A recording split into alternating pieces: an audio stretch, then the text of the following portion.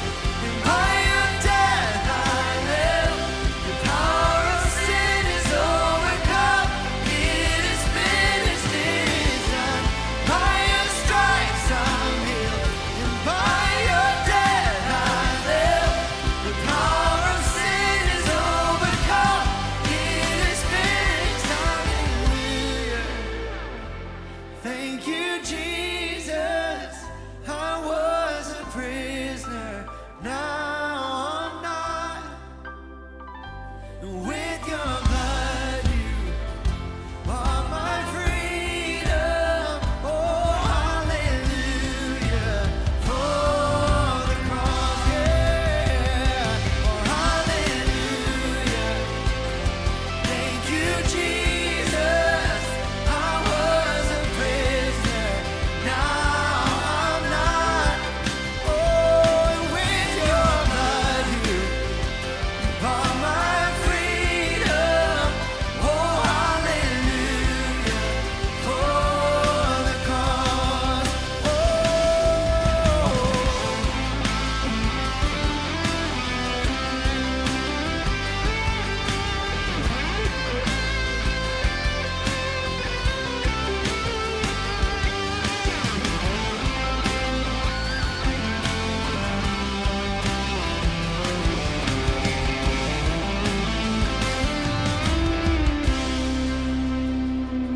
Hallelujah. Thank you, Jesus.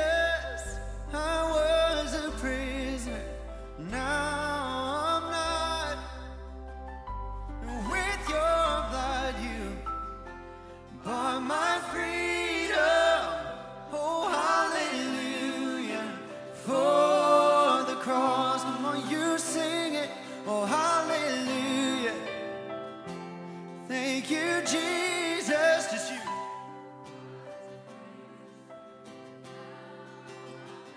Yeah. With your blood, you are my freedom. Oh, hallelujah. Yeah, hallelujah, for the cross. Yeah.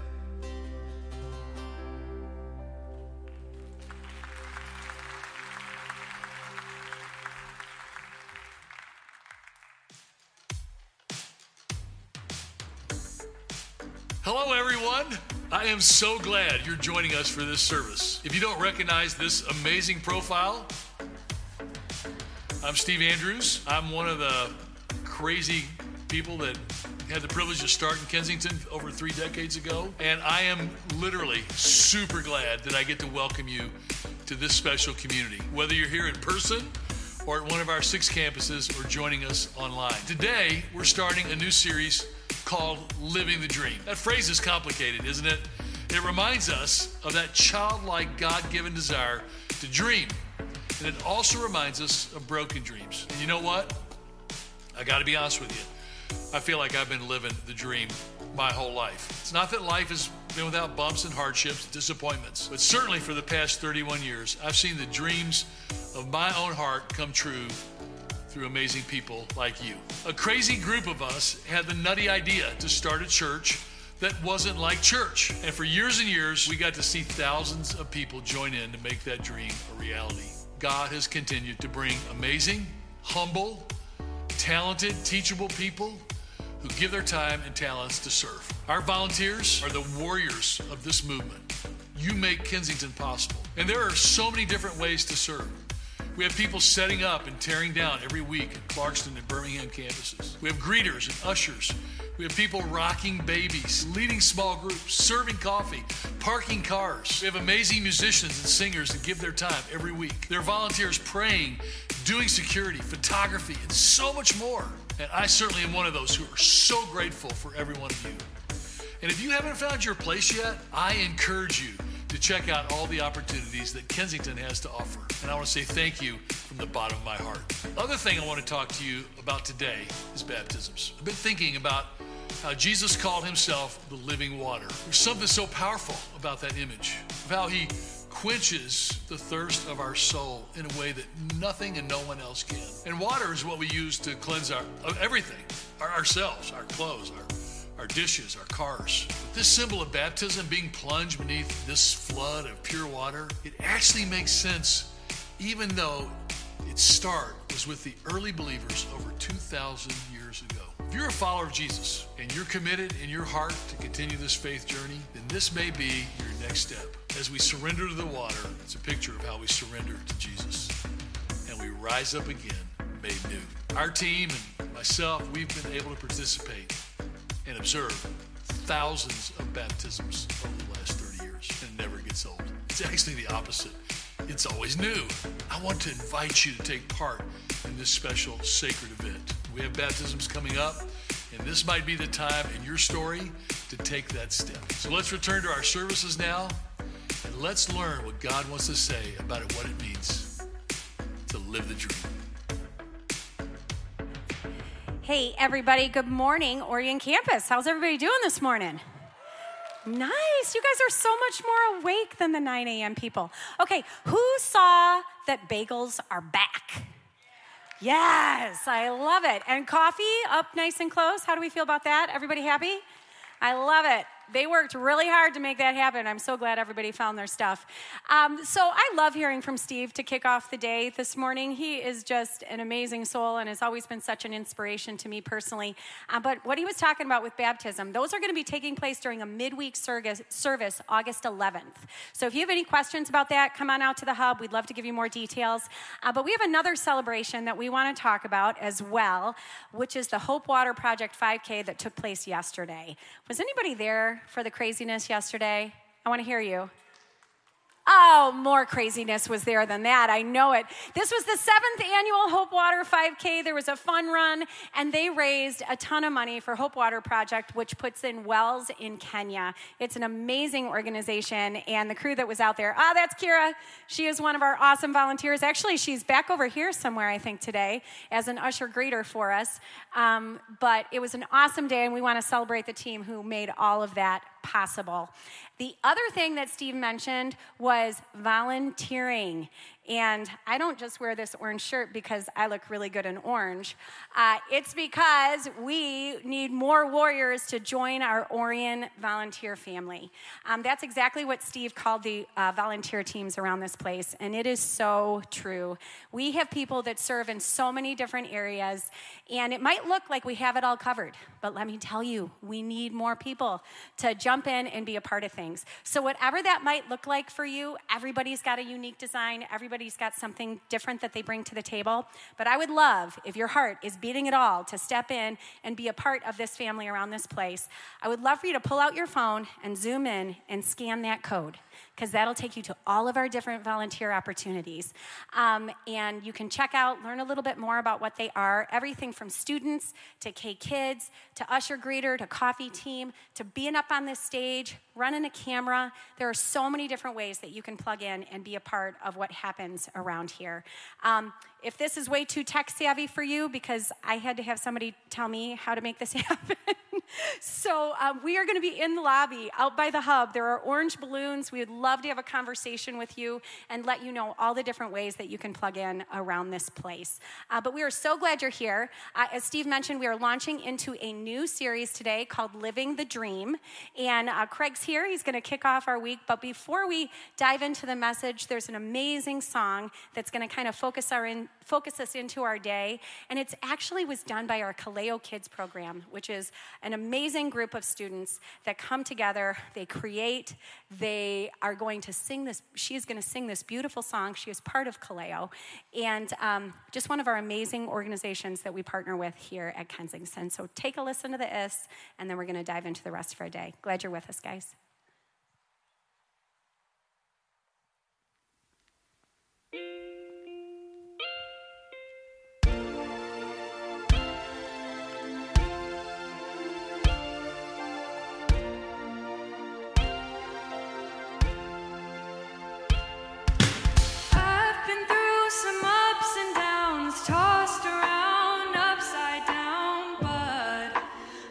Don't fail me now.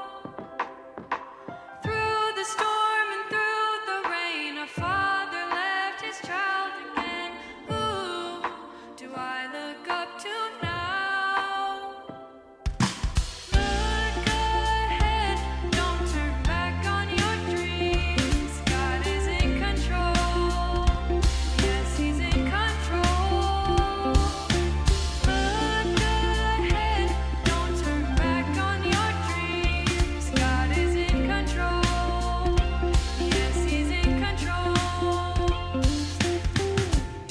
feeling bronze, but I know you made me golden. You the one I put my hope in. How can I fall when you hold me? No restraints, no complaints, power and strength in Jesus' name. Can't turn back, paid too much with the cross on his back. Gotta start turning my back on my dreams. Blood in my hand, I was left in the street. Born with an L, I was used to defeat. Knees weak, help me, please. Easy to top, but I got a plan to fulfill. Lay on my back and look up to the hills. Trying to find help where it come from. Sit still, don't run.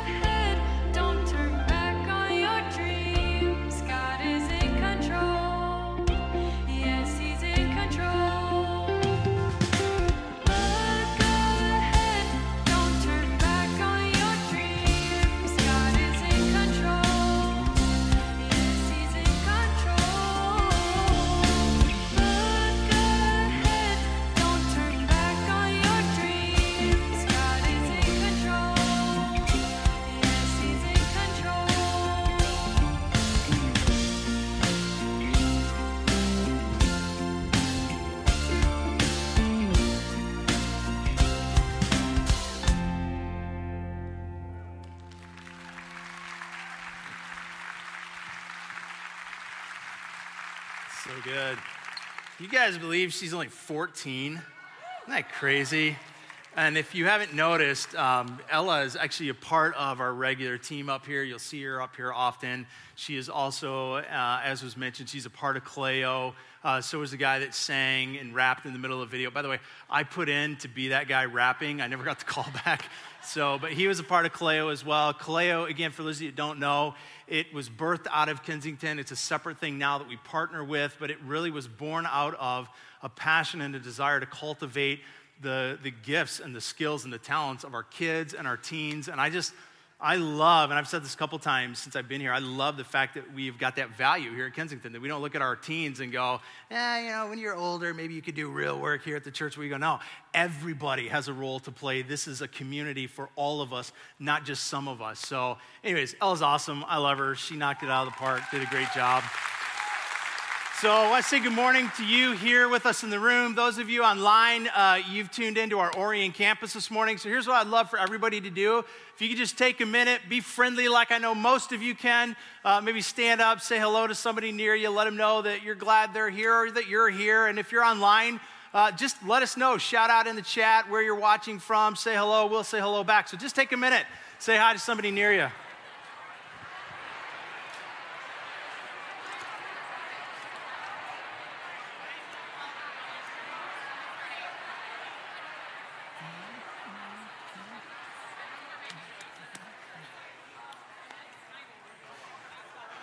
So as Kim mentioned this morning, we are launching off into a new series called Living the Dream. To help me get it started, I actually want to have you finish a sentence for me. I'm going to read this. I think most of you will recognize it. And then I'm going to have you finish where I leave off. So here we go. We hold these truths to be self-evident that all men are created equal and that they are endowed by their Creator with certain unalienable rights, that among these, here we go, that among these are, finish it. I'm just going to be honest. I think 9 o'clock paid better attention in history class. I mean, you did all right. They were a little bit quicker to the, life, liberty, the pursuit of happiness. That comes out of what document? Yeah, even less of you paid attention. Declaration of Independence. Now, here's what's really interesting about that. For the last 90 years, those 7 words, life, liberty, and the pursuit of happiness, have been referred to most commonly as the American dream. Yeah, some of you are like, are we going to be filling in blanks all morning? No, that's it. I promise. I just need your help a few times. That phrase, the American dream, was actually coined by John Adams, not the second president of the United States, John Adams, but turn of the 19th century historian John Adams, who wrote really about this idea of the life, liberty, pursuit of happiness being what he termed as the American dream in such a way in 1931 as to call us really with vision out of what we were steeped in at that time, which was the Great Depression. His vision really, as he kind of coined this idea and this term, was to say, hey, essentially, we can get out of this. But here's what's super interesting. As he writes this idea and he really begins to take those 7 words and wrap them into just the 2, the American dream, it wasn't just to give us a sense of vision that we could climb out of the Great Depression. Because in 1931, we were steeped in it, which makes it super interesting, the timing of what else he was attempting to do, which was to give us a warning. And the warning was, when we climb out of this, let's be careful where we go. Because, and again, this is what's so fascinating about his challenge to us as an American society, given the timing. Again, Great Depression, everything's falling apart. So few of us have much of anything. And yet part of his warning was this, even 2 years before the Great Depression was over, was that already he believed that the American dream most of us were pursuing was a faulty dream. Because what he was arguing was that our dream that we were pursuing was one value at the expense of every other value, and it was the value of prosperity gain. And so one current author right now, her name's Sarah Churchwell, writing about Adams and kind of his intent in this phrase, the American dream, and what he was trying to do, says this. For Adams, worshiping material success was not the definition of the American dream. It was, by contrast, the failure of the American dream. The American dream that he says is this: the dream of a better, richer, and happier life for all citizens of every rank. Adams did not mean richer materially, but here's what's interesting, but spiritually. Like, have you ever thought of the phrase, the American dream, and thought about your spiritual development and growth? No. I'm just gonna go out on a limb and say none of you have. We don't think American dream and attribute that to knowing the creator of all things better and growing in him. We think bigger house, better job, better neighborhood, bigger bank account. That's what we pursue. But here's what Adams said. That actually shouldn't be what we term as the American dream and as richness. He goes on to eventually say this. He distinguished the American dream from dreams of prosperity. It was, he declared, quote, not merely a dream of motor cars and higher wages. I would, however, suggest that I don't think, by and large, we heeded his warning. And the evidence I would offer is the fact, and you know this, you see it in lives around you, and maybe some of you would even say you've felt it true in your own life, that the American dream that we have come to pursue so often leads us to one of 2 places usually. Either this never-ending hamster wheel of trying to get somewhere that seems like it's just unattainable, and life just becomes this monotonous rotation of the same thing day in, day out, year in, year out. Or how often have we seen somebody that achieves the American dream, gets it all, and yet is still left wondering what else there is, wanting more, not feeling like it was enough, and it didn't satisfy. That's why even when we use the phrase living the dream, seldom do we actually use that seriously.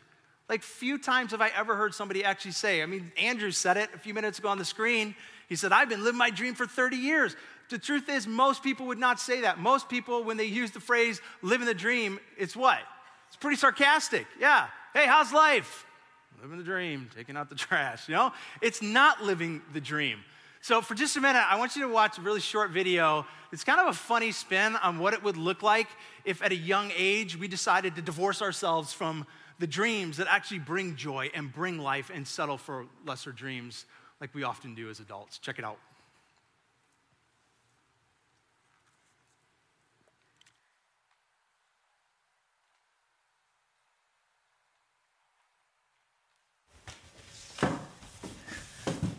You wanted to see me?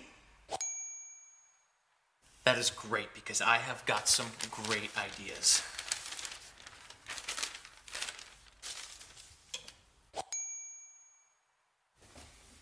Dreams. Good morning. Listen, we've had some good times. The best of times? Yes, but as you know, I'm turning 9 next week. Remember the time we hopped that fence and jumped on them goats at the petting zoo to rescue the train that had been hijacked by your older brothers? Of course I do. But that's not why I... Wait. Hold on. Remember when we went to the moon and filled its craters with cheese? From your mom's artisanal cheese collection from France and Italy. Absolutely. Hold on for 1 second. Remember when we tried to saw your sister in half? Oh, yeah!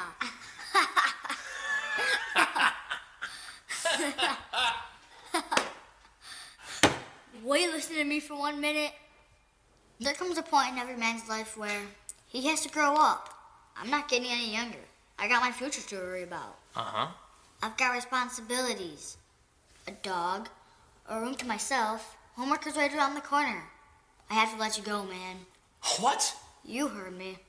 I have to put those childish things of my past behind me and reprioritize my life. But kid, I'm your dreams. You're supposed to value your dreams. You can't throw your dreams away. You can't stop dreaming. You can't stop this. Ooh. You can't stop this. Check that out. You gonna throw this away? You need to pack up your things and leave. We had so many wonderful plans, activities, arts, and crafts. I can't believe you're letting your dreams go. I thought you were going to be different than the rest of them. Please, don't make this harder than it needs to be. Allow me to see you to the door.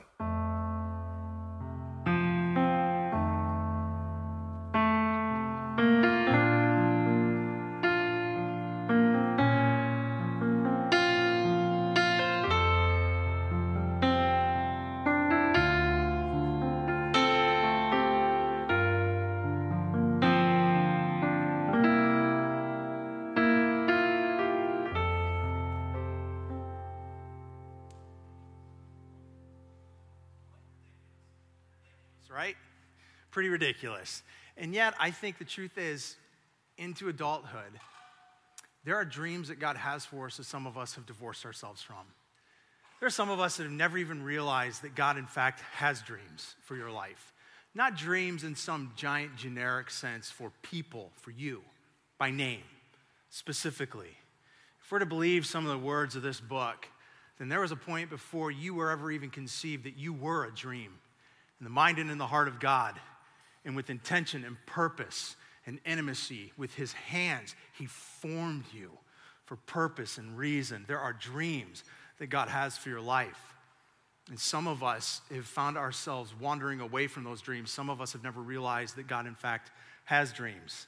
The whole point of this series for the next couple of weeks is to try to understand, how do we know what God's dreams are, and how do we step into them, and then how do we not screw it up when we're starting to actually experience what God has for us. Here's what I'd love you to do, and then we're going to pray and open up to the text that we're going to use this morning. Just take one more minute around you, look to somebody that you either came with, or if you didn't come with somebody, make a friend, and just tell them, what was a dream you remember having as a kid? Go ahead. Any dream as a kid that you remember.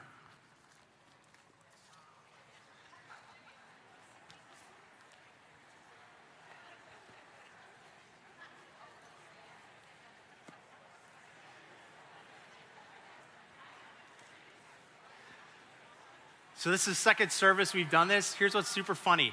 Both times within like 5 seconds, I start hearing pockets of giggle. People start laughing. So some of y'all had some goofy dreams apparently.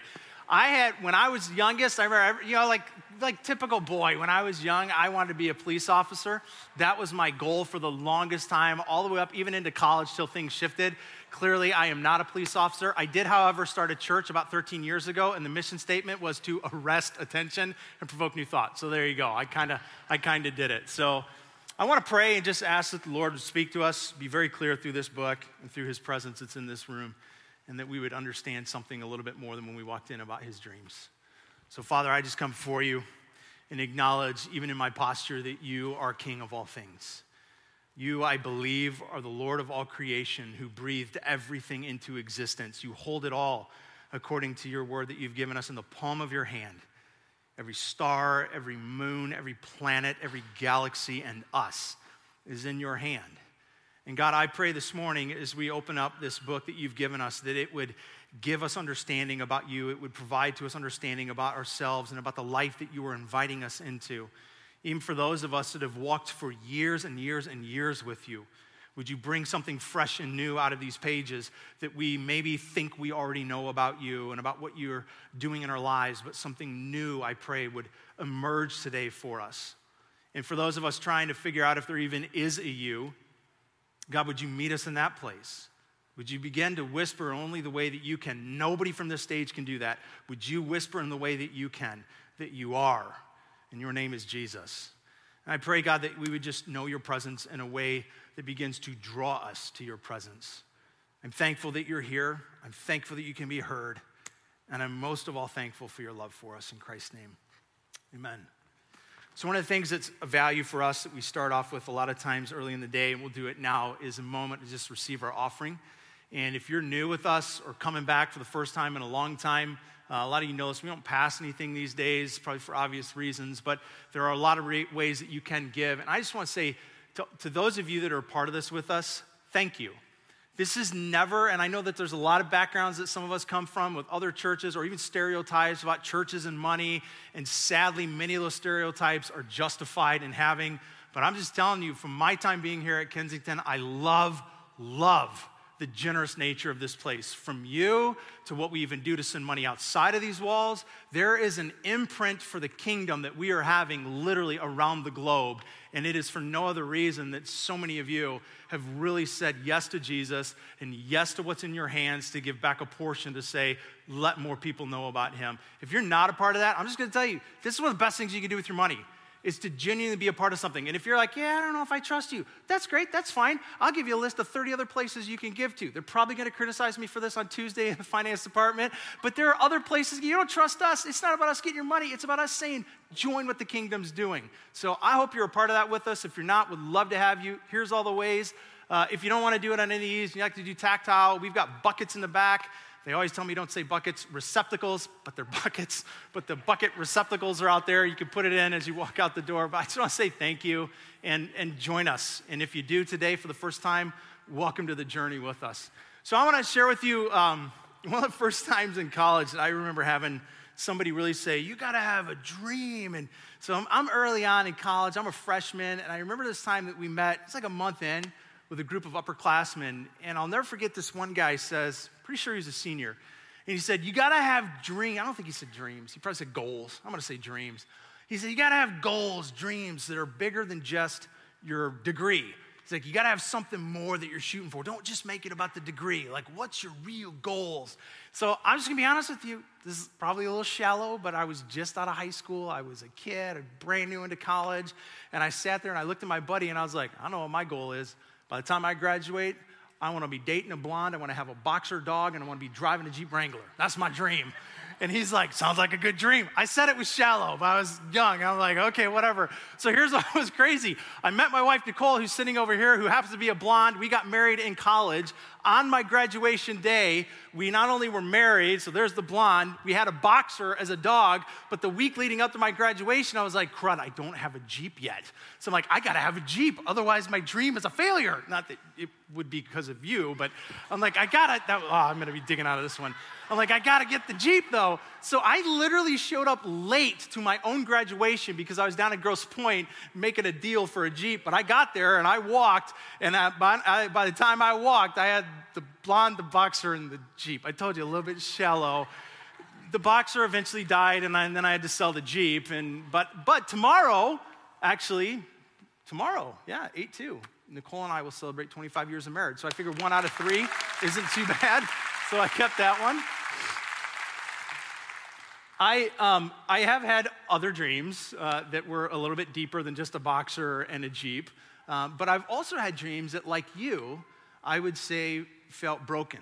Dreams that also, in addition to feeling broken, some I would just say never felt like they actualized the way that I thought. Dreams that just didn't happen. Nicole and I were even talking in the last week. I think even yesterday we were chatting about this, that there was a dream that her and I shared once that I feel like we tasted a bit of it, but it never fully came out the way that we thought.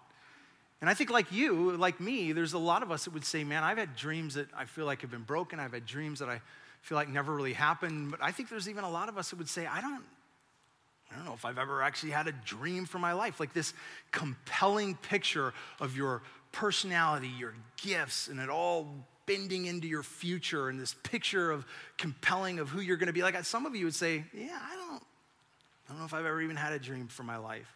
Statistically, there's actually a lot of data right now that would suggest that the majority of us, would say that our relationship to dreams in our lives right now feel more broken and unactualized than they do the opposite. Given especially that the Declaration of Independence uses the word happiness, life, liberty, pursuit of happiness, I found this graph that I want to show you interesting because it's the American happiness graph. But you can see in the last number of years, there's been quite a different fluctuation in how the average American would respond to essentially questions about whether or not they feel happy in life, which I think lends to what we would understand about how people feel about the experience of a dream for their life. I was looking at this, by the way, I thought it was interesting to note that I think that low spot is probably like the 80s. So for those of you that are children of the 80s, it basically wasn't as good as you thought. Big hair, lots of spray in the hair, and weird colors of clothes. I don't know. But 93, something was going on in 1993. I literally looked it up this last week. I'm like, what was happening in 1993? So I'm like Googling all these different places online, like big events in 1993. And I got to this one website, and I'm just scrolling through. It was nothing good. It was like inflation, World Trade Center bombing. There was like all this stuff. I'm like, why was 93? I kid you not. The only thing on this entire list of all these world events that was not negative was 1993 was the year of the Western Barbie. It was unveiled. And I was like, clearly Barbie saved 1993 because I couldn't find anything else. But here's what's super interesting. You look over here in 2018, and it's plummeted down from 2.212 to 2.178. And you might look at that and go, okay, I mean, the trend is going low, but 2.12, 2.17, I mean, is that a big deal? And I would say it's a super big deal because embedded in that downward decline are numbers like this. 32% of Americans, only 32% of Americans, report that they are satisfied with their current financial status. Only 25% say they enjoy their job and find it fulfilling. Worldwide, that number is 900 million people. 900 million people say, do not find what I do for a living, what occupies the better part of my life, satisfying and fulfilling. Even in one of the things that I do here at Kensington, I wear the hat of church planting here domestically, the churches that we start. And one of the sad statistics in the church planting world is that by year 3 to 5, about 80% of church plants fail. That's a whole lot of people setting off to do something they were once dreaming about that seemed to fall apart and didn't happen. Here's a couple other statistics. Only 10% of people say that the life they are currently living exceeds their expectations. And then lastly, some studies say that as low as possibly 17% of couples are happy in their marriages. So I look at that trend and I look at some of those statistics and you go, what does any of that have to do with what we're going to do in the Bible? Well, I look at all that and what I see is a whole lot of people with a lot of broken dreams, or a lot of dreams that just feel like they've failed them and never happened. And yet, when I read this book, I read all kinds of places that speak about an opposite experience for those of us willing to follow Jesus with our lives. Promises that would speak to ideas of having vision for our lives or even having dreams for our lives. Let me give you two of them right now that come out of the book of Proverbs. On your screen, Proverbs says this: where there is no vision, the people perish. Why do we perish? Because we don't have a vision for our lives. Have you seen that in other people's lives? People that don't have a vision for who they're to be, what they're to do. There's a sense of hopelessness. How about another one here, again, out of Proverbs? Hope deferred makes the heart grow sick, but say it, what? A dream fulfilled is a tree of life. And these aren't just like random offshoot verses. As you read this book, there's a pretty consistent theme from the Old Testament into the New Testament, that our God is a God who invites us into a life of purpose, passion, meaning. There are promises that there's the ability to experience something new from Him every single day, of joy, of life, of abundance. Jesus even said, I came to give you life and give it to the fullness and the abundance. And yet, here's the reality. I look at so many of our lives who are following after this God that promises all of that will be the result of following Him, and I just don't see it in a lot of us. I see the opposite. I see lives that look more like those trends and more like those statistics, lives that go, I'm feeling like it's a little bit mundane. Lives that would say, how you doing? Living the dream. Woo. And so when you read the scriptures, there's a lot of different ways to understand what God would be saying to us. And one way is how He would directly say, do this, don't do that. Step into this, don't step into that. But one of the ways to also learn from the scriptures is from the example of others that messed it up before us. And there's a story in the Bible in a book called Judges. It only covers 3 chapters. It's short. But it's a story that circulates around a man named Gideon. And it is that story. It is a story of a broken dream. And a broken dream that's a result of an entire nation doing things that I think we need to learn from. That at the start of this whole series, if we're to really go, hey, does God have a dream for me? How do I step into that dream? How do I not screw it up if I'm into that dream? I think that there are incredible lessons in this book from this story, this account of the life of both Gideon and all of Israel and what they did wrong to begin to wander away from the dreams that God had for them. So I want to take us there, Judges chapter 6. If you have a Bible, you can follow along. If not, I'm going to put it all up on screen for you. Chapter 6, verse 1 says this: The Israelites did evil in the eyes of the Lord, and for 7 years he gave them into the hands of the Midianites. Because the power of Midian was so oppressive, the Israelites prepared shelters for themselves in the mountain clefts, caves, and strongholds.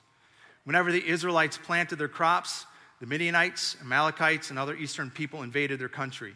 And they camped on the land, and they ruined the crops all the way to Gaza and did not spare a living thing for Israel, neither sheep, nor cattle, nor donkeys. They came up with their livestock and their tents like swarms of locusts, and it was impossible to count them, or their camels. They invaded the land to ravage it. Midian so impoverished the Israelites that they cried out to the Lord for help.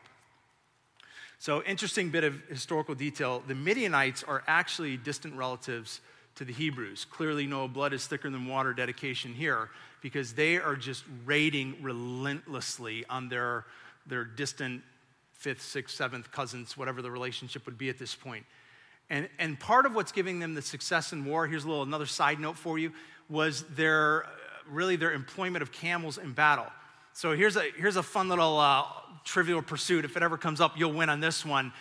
There's a lot of people, scholars and commentators, that believe this is one of the first written, if not the first written account of camels being used in battle. So there you go, a little tidbit that ever pops up. You're like, I know, and you'll win. You're welcome. Thank me then. But they've become ruthless. And this is the pattern that Israel is stuck in right now. Their pattern of life is they plant their crops, they hide in caves, they get raided. They plant their crops, they hide in caves, they get raided. They plant their crops, they hide in caves, and they get raided. And this has now gone on, we saw it at the beginning of the chapter, for 7 consecutive years, 7 harvest seasons this has been going on. And they're literally on the brink of losing everything that they have developed and built and established and gathered for the last 200 years as a people and a nation of their own. They're only, who knows how long, but not long away from losing every bit of it. As the Midianites continue to plunder again and again and again. This was not their dream. This is not anybody's dream, but it's specifically not their dream. Some of you know the history, some of you may not, so the quick summary: the Israelites, the Hebrew people, 250 years prior to this moment, they were captivities. They were captives in the nation of Egypt. They were the slaves. They were the workforce. They built much of the empire. And during that time, for 400 years, generation after generation after generation, they endured the oppression of the Egyptians over them until eventually at the end, they cried out to God. God sent Moses, do you remember the story? Shows up in a burning bush, if you know this story, and then he says, go set my people free. So he goes to Pharaoh. They argue it out toe-to-toe. Pharaoh says, no, there's all the plagues of Egypt. So finally Pharaoh breaks. He says, get them out of here. So he leads them to the place of their own eventually. This is where the dream is born. On that journey, though it takes several detours, what never detoured was the destination, the promise, and the dream. Back in Exodus chapter 3 is where we'll see it. Then the Lord said, I have indeed seen the misery of my people in Egypt, and I have heard them crying out because of their slave drivers. And I am convinced and concerned about their suffering. So I have come down to rescue them out of the hand of the Egyptians and to bring, this is the dream, and to bring them up out of that land and into a good and spacious land, a land flowing with milk and honey. This is the dream God gave these people. His dream was, I'm going to remove you from your oppressor. You will be a people of your own, a nation of your own. You will be free. And not only free, but I will put you in a beautiful land where the resources will literally flow like milk and honey, spacious and rolling and gorgeous. That's not their current experience. It's the opposite. At present, all of their resources are drying up and on the brink of being completely gone. And they're again under the oppression of another empire.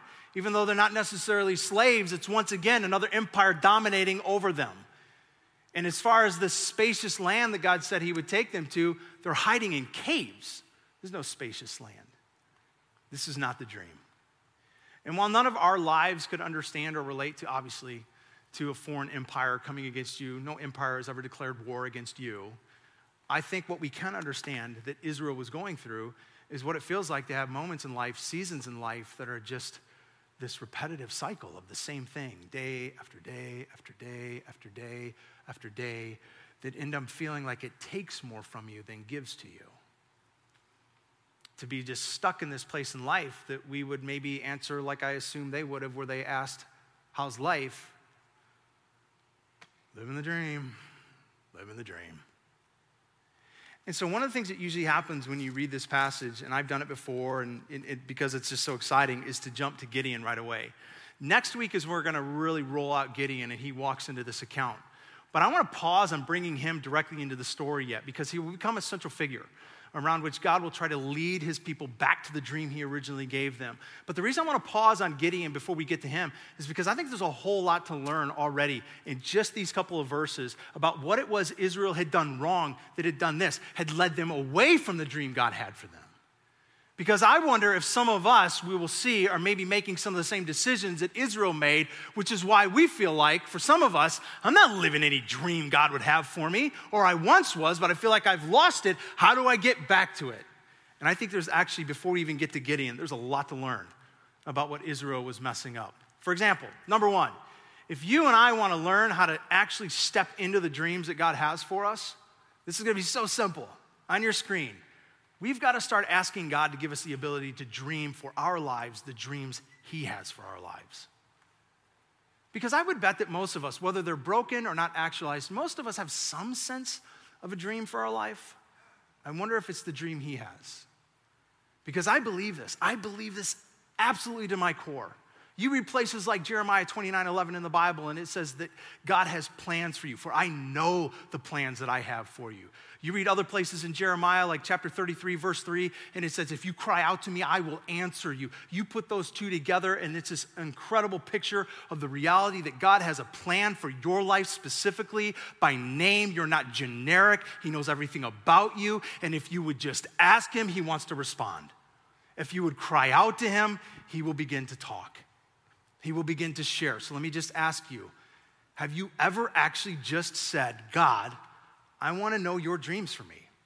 Like, what are your dreams for my life? Because I believe he has them. But how do we know them, right? I mean, that's pretty big and pretty assumptuous that we could know the dreams of God for us. And so I want to give you a couple of ways that for me, I really believe have helped me over time really unlock some understanding of what some of God's dreams for my life have been. And one way is to start leaning into some of the passions that are uniquely your passions. I really do believe that when God, according to Psalms, knit you together in your mother's womb, part of what he did is put a thumbprint of who he is into you by means of passion. There are things that just bleed out of you naturally. Things that it's either an angst of things in life that should not be, or things that should be, or maybe it's a talent, maybe it's a skill, but there are just passions that naturally come out of you. And I don't know if you've ever connected the dots that sometimes I believe those passions can be directly related to how God made you and why God made you, to dreams that he has for you. I shared with the first service that all of my kids, it's so great with 3 kids starting to watch, 2 14-year-olds and an 18-year-old, to begin to watch the passions that emerge out of them. Probably one of the clearest for my son in the last number of years has been music, which is definitely it is unique. I think it is a thumbprint from God. I'm not musical. My wife isn't a musician, but my son, he's a musician. He loves guitar. He loves every form of music. Like it's the only thing in life I never have to tell him to do. By the way, if you have young kids and you're looking forward to the day that you don't have to tell them to put the dishes in the dishwasher anymore, it's never gonna happen. You always will. So everything, it's like clean your room. You're 18, you should know this. Put the bowl in the dishwasher. You're 18, you should know this. But music, all day long. I mean, that kid, and he just radiates it. And he's amazing at it. I'm not just saying that with dad eyes. Like, he's good. And I look at that, and I won't be presumptuous enough to say I know exactly why God gave him that talent, but here's what I do believe.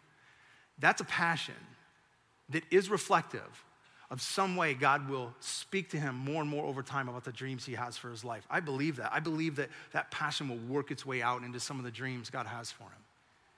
And I believe you have passions. And it may not be in the form of a skill.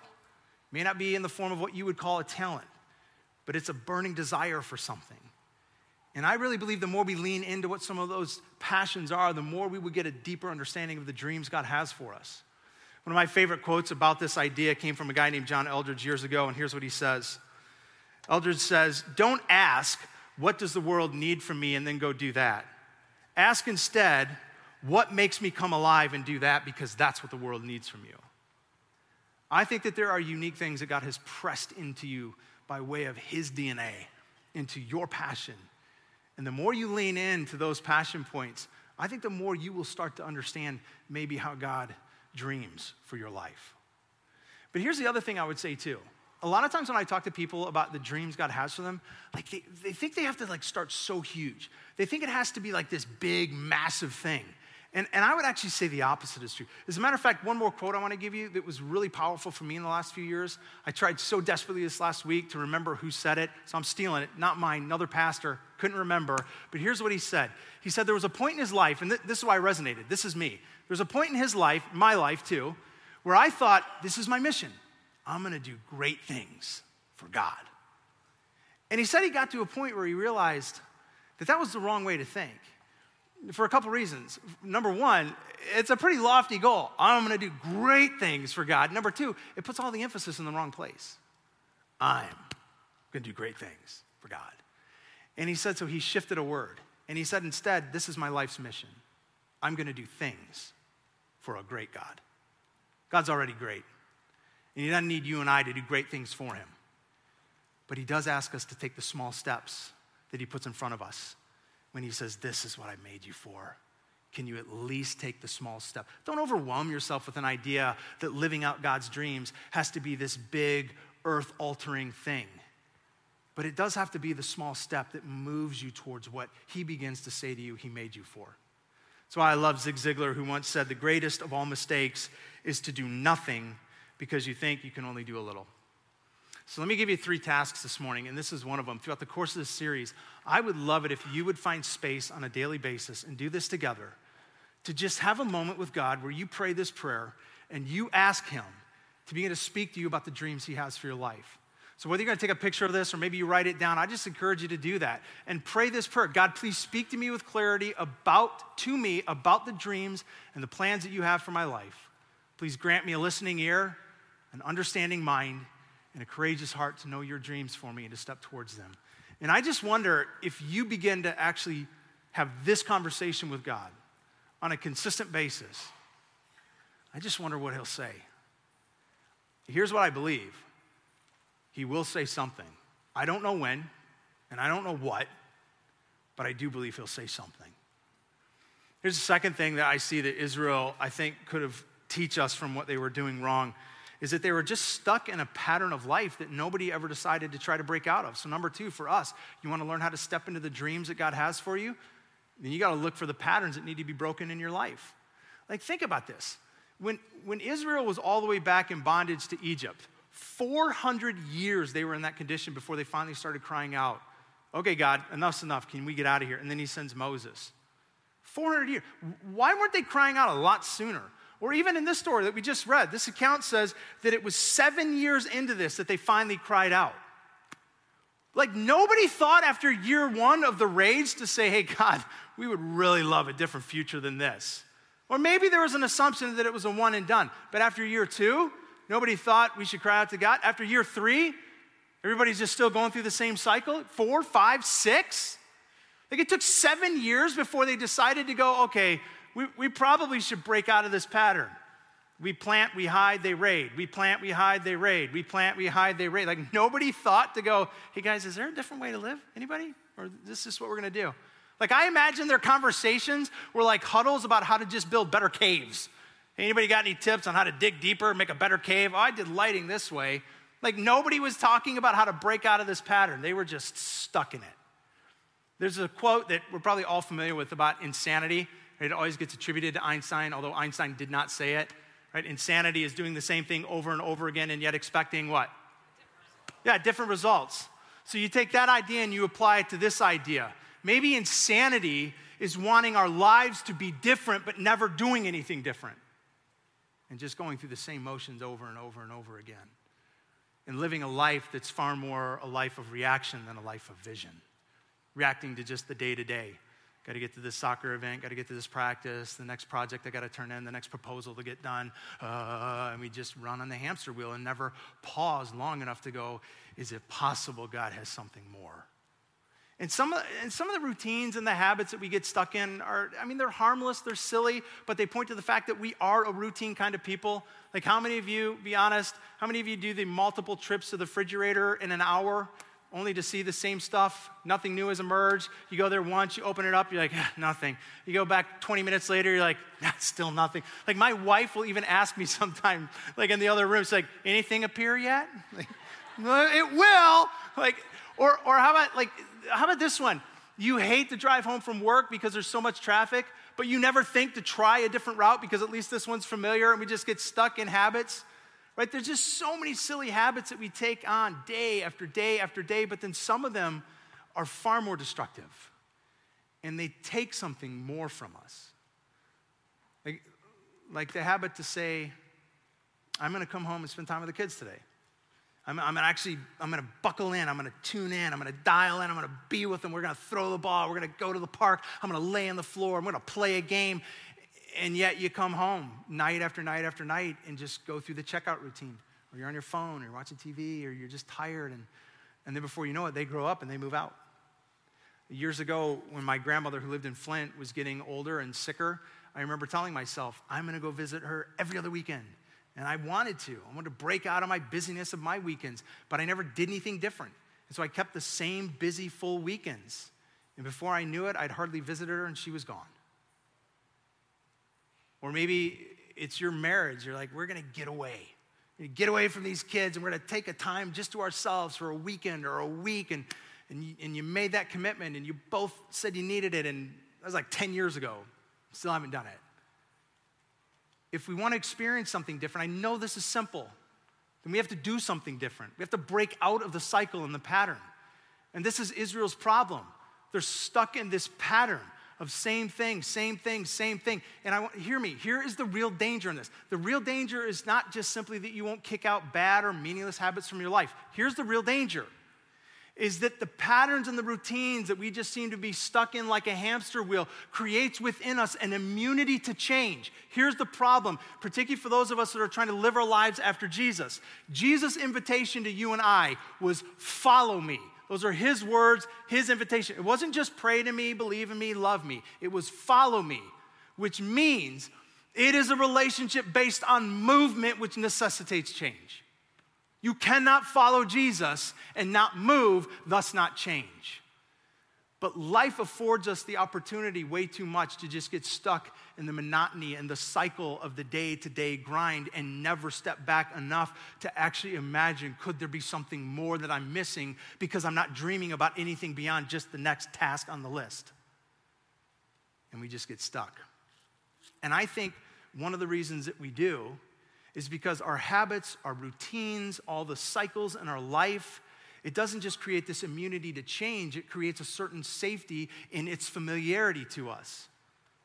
A life of what is familiar but undesirable is much easier to live than a life that is desirable but unfamiliar. And so we stay our routines. A couple years ago, we were having some friends over for dinner, and my wife was giving us all, we were kind of marching orders of what we had to clean around the house. And I'll never forget this conversation between her and my son that kind of unfolded. She gave him the clean the bathroom downstairs job. So he comes out, and he did a 14-year-old job of cleaning the bathroom. And she's like, Tobin, I don't even think you touched the toilet. She's like, you get back in there and you clean that toilet. And so he's like, I don't want to clean the toilets. Cleaning toilets is gross. And so this whole thing starts happening. So at one point, Nicole looks at Tobin, and she goes, son, I'm just going to tell you right now, one way to a woman's heart is a clean toilet. And he, without breaking stride, looks at her and he goes, well, I guess I'm never getting married. It's like, but we do that. Where God will invite us into change in our lives and we're like, no, I guess I'm just never going to experience whatever that is. Because this is familiar and this is safe. So here's task number 2 I want to give you. Is to, with intentionality and purpose, is to think this through. List out the habits and routines and behaviors in your life that are patterns you want to break out of. For all of us, there are things right now, whether habits, routines, behaviors, that are just the cyclical way that I really do believe for some of us are creating a deafness to God's voice. To hearing him say, I have plans, step towards me. But sometimes you've got to break out of some of the monotony of life. So start asking him, start some evaluation, and this is the third and the final one I'll give you. Number 3, and I wish we learned this, hope we do from Israel, is ignore the echo chamber. Again, I think about this group, and for 7 years, they're just going through the motion. And it amazes me until we get to Gideon next week that nobody up to 7 years thinks to step out with a different idea. And they're all just saying essentially the same thing. Plant and hide, plant and hide, plant and hide. And nobody steps out from the group and goes, I got a different idea. Because sometimes you can be surrounded by voices that when they say the same thing over and over, it's what you start to also say. It's what you start to believe. It becomes an echo chamber. And I just wonder for some of you, if part of the reason you feel like maybe you haven't really stepped into some dream God may have for you, or a dream that you began to and you have lost touch of, is because you're in an echo chamber that's speaking to you voices or influence leading you away from God's plans, not towards them. I will tell you with all honesty, the whole are you living the dream? This has not always been true. At this moment in my life, I can say with absolute certainty, yes. I really feel like I am. The chance to be able to be a part of this community is incredible. To be a part of this team here, this overall Kensington, the ways that we are trying to impact our communities, our cities, our world with the person and the hope and the message of Jesus. The fact that I get to lead our department to plant churches all around the country. I'm just telling you, I really feel like I am living a part of God's dream for my life right now. But I also know this. I can look back over the course of my life. And a number of years ago, there was an echo chamber around me that had I listened to, I would have never gone into ministry. And then even fast forward from there, 10 years into being into ministry, there was another echo chamber. That if I would have listened to them, I would have never left that place to go start a church. A church that's still running and has reached thousands of people over the last decade. And again, when I was at that church, there were voices that had I listened to, I would have never left. And I would have never made the move to become a part of this place. I just know there are times in our lives where the voices around us have the potential to influence us more away from the plans God has for us. And you got to learn to listen to the voices that push you towards God's plans. So here's your last task on the screen. Take a picture, write it down, whichever you need to. Determine what voices you need to listen less to and what voices you need to listen more to. This is what I believe at the core of who I am, because I think that this book teaches it. God knows everything about every one of you. Every one of you in this room, every one of you watching right now online, every one of you that are going to watch this a year, 10 or 20 years from now. He knows everything. The Bible says every hair on your head. That's crazy. You don't even know the amount of hairs on your head. He does. If he is so in love with you that he knows every hair on your head, do you think there is anything else he doesn't know about you? Your hopes, your hurts, your hang-ups, your scars, your wounds, your hesitations. He knows all of it. And his longing and his desire is to use every bit of it to pull together into part of what it is that he dreamed for you before you were ever born. To set you on course that one day you could answer the question, how's life? You could answer it with authenticity. I am living the dream. God dreamed me up in existence. He dreamed what I would do in existence, and I'm walking in it, and life is full. My greatest hope for you throughout the course of this series is something will spark within you to long like you have never longed before, to taste and know and live in the center of what is God's dream for your life. because it's possible, but we're going to have to do some work to get there. Father, I pray that you would speak to us beyond this morning and in the days and weeks to come, unlocking the truths that are in your scripture that no human voice could ever do alone from a stage. But lead us, guide us, father us into the dreams that you have for us. In Christ's name, amen.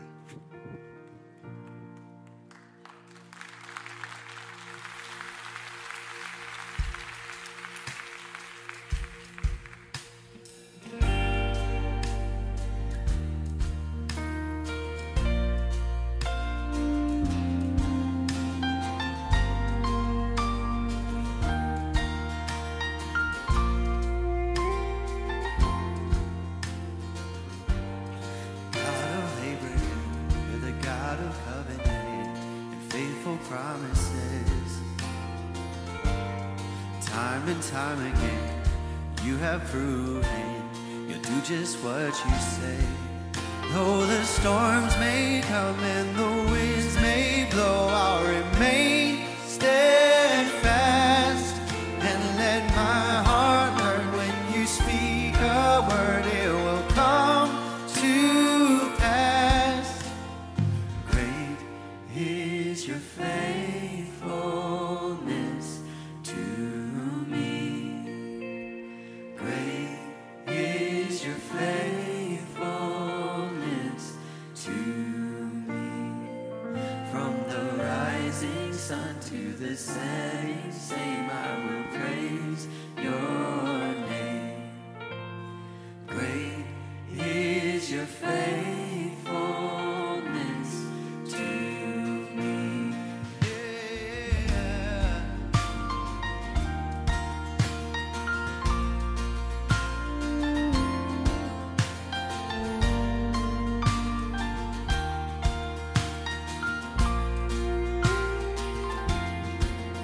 We sing, God from age to age, though the earth may pass away, your word remains the same, yeah. Your history can prove there's nothing you can do. You're faithful and true.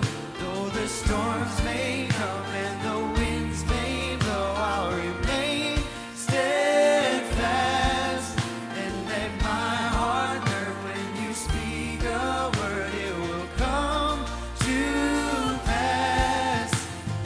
Great is your faithfulness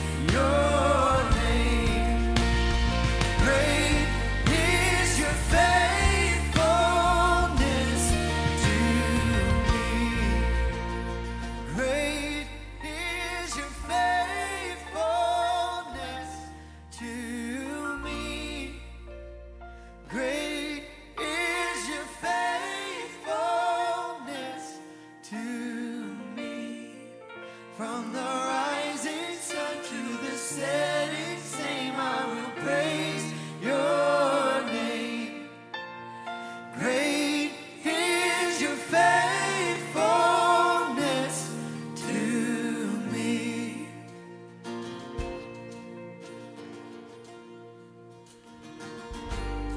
I just want to remind you something I think a lot of you already know, which is the power of the church was never intended to be a Sunday morning and from a stage. It was always intended to be when the collective people of God believed he had dreams for their lives and they step into those dreams. It's you are intended to be the power of the church. I just pray and hope that we will continue to believe as a community that God really has dreams for us. I think as a people, but as individuals, and I'm telling you, I can't wait to see there will be things that will be birthed out of this series in the days, weeks, years to come. That are going to be because some of you went, all right, God,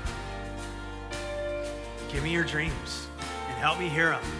And I can't wait to hear what some of those stories are and one day share them from here to encourage all of us what happens when we pursue the dreams God has.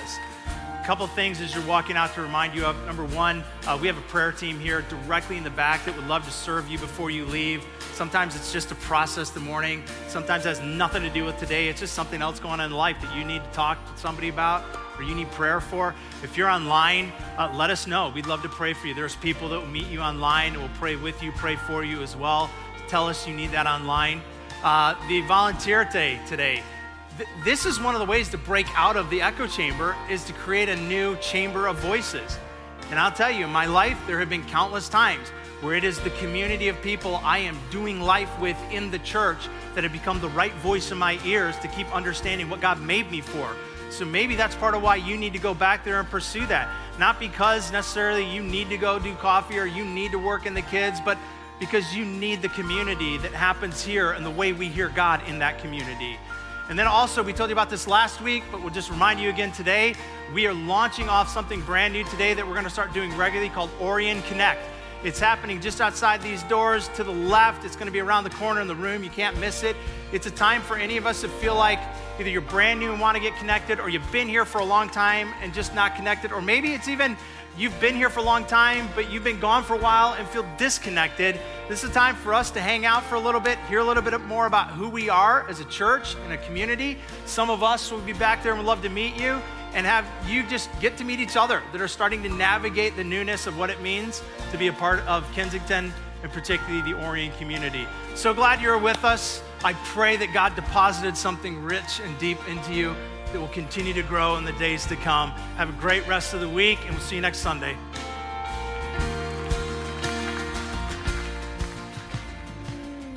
You've been listening to the Kensington Church Podcast. If you've enjoyed this recording, check back weekly for new content. You can find Kensington on Facebook, Instagram, and Twitter, and of course at kensingtonchurch.org.